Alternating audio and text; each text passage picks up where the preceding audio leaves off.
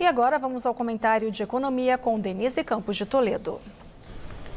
O mundo, em termos econômicos, está dividido entre as condições concretas, que espera que melhorem, mas que ainda se mostram desafiadores, com a piora da atividade, com a inflação ainda elevada, problemas como a guerra da Ucrânia, que trouxe riscos até alimentares, assim como os fatores climáticos, um dos destaques do Fórum de Davos. As consequências do aquecimento global já são perceptíveis e tendem a pesar mais nos países mais pobres, que têm menos condições de enfrentar fenômenos adversos, como secas, excesso de chuvas, que também afetam a oferta de alimentos. O mundo ainda sente os reflexos da pandemia, um dos motivos de a China não ter alcançado a meta de expansão do governo, embora os 3% tenham ficado bem acima do 1,6% previsto pelo mercado.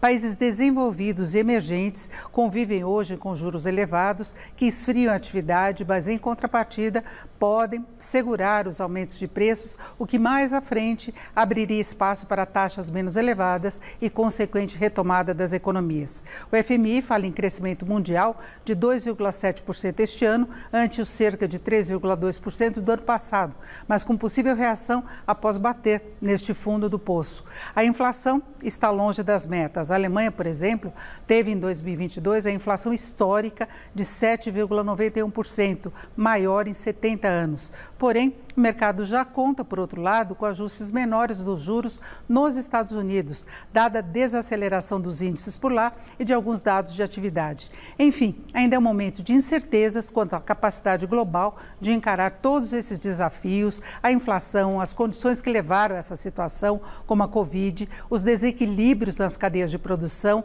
agravados pela guerra na Ucrânia, tendo no horizonte a necessidade de melhorar as perspectivas climáticas. Mas a percepção de todos que podem pagar a conta de alguma forma pode levar a ações mais proativas. Laerte.